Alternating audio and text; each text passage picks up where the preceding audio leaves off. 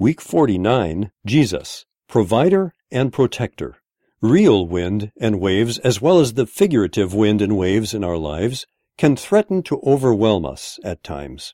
This week, Jesus saves both the disciples and the crowd from serious, and at possibly times, life-threatening problems.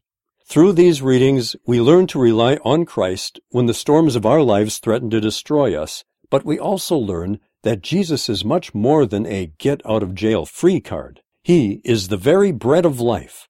He feeds and saves our souls, something much greater than even physical deliverance.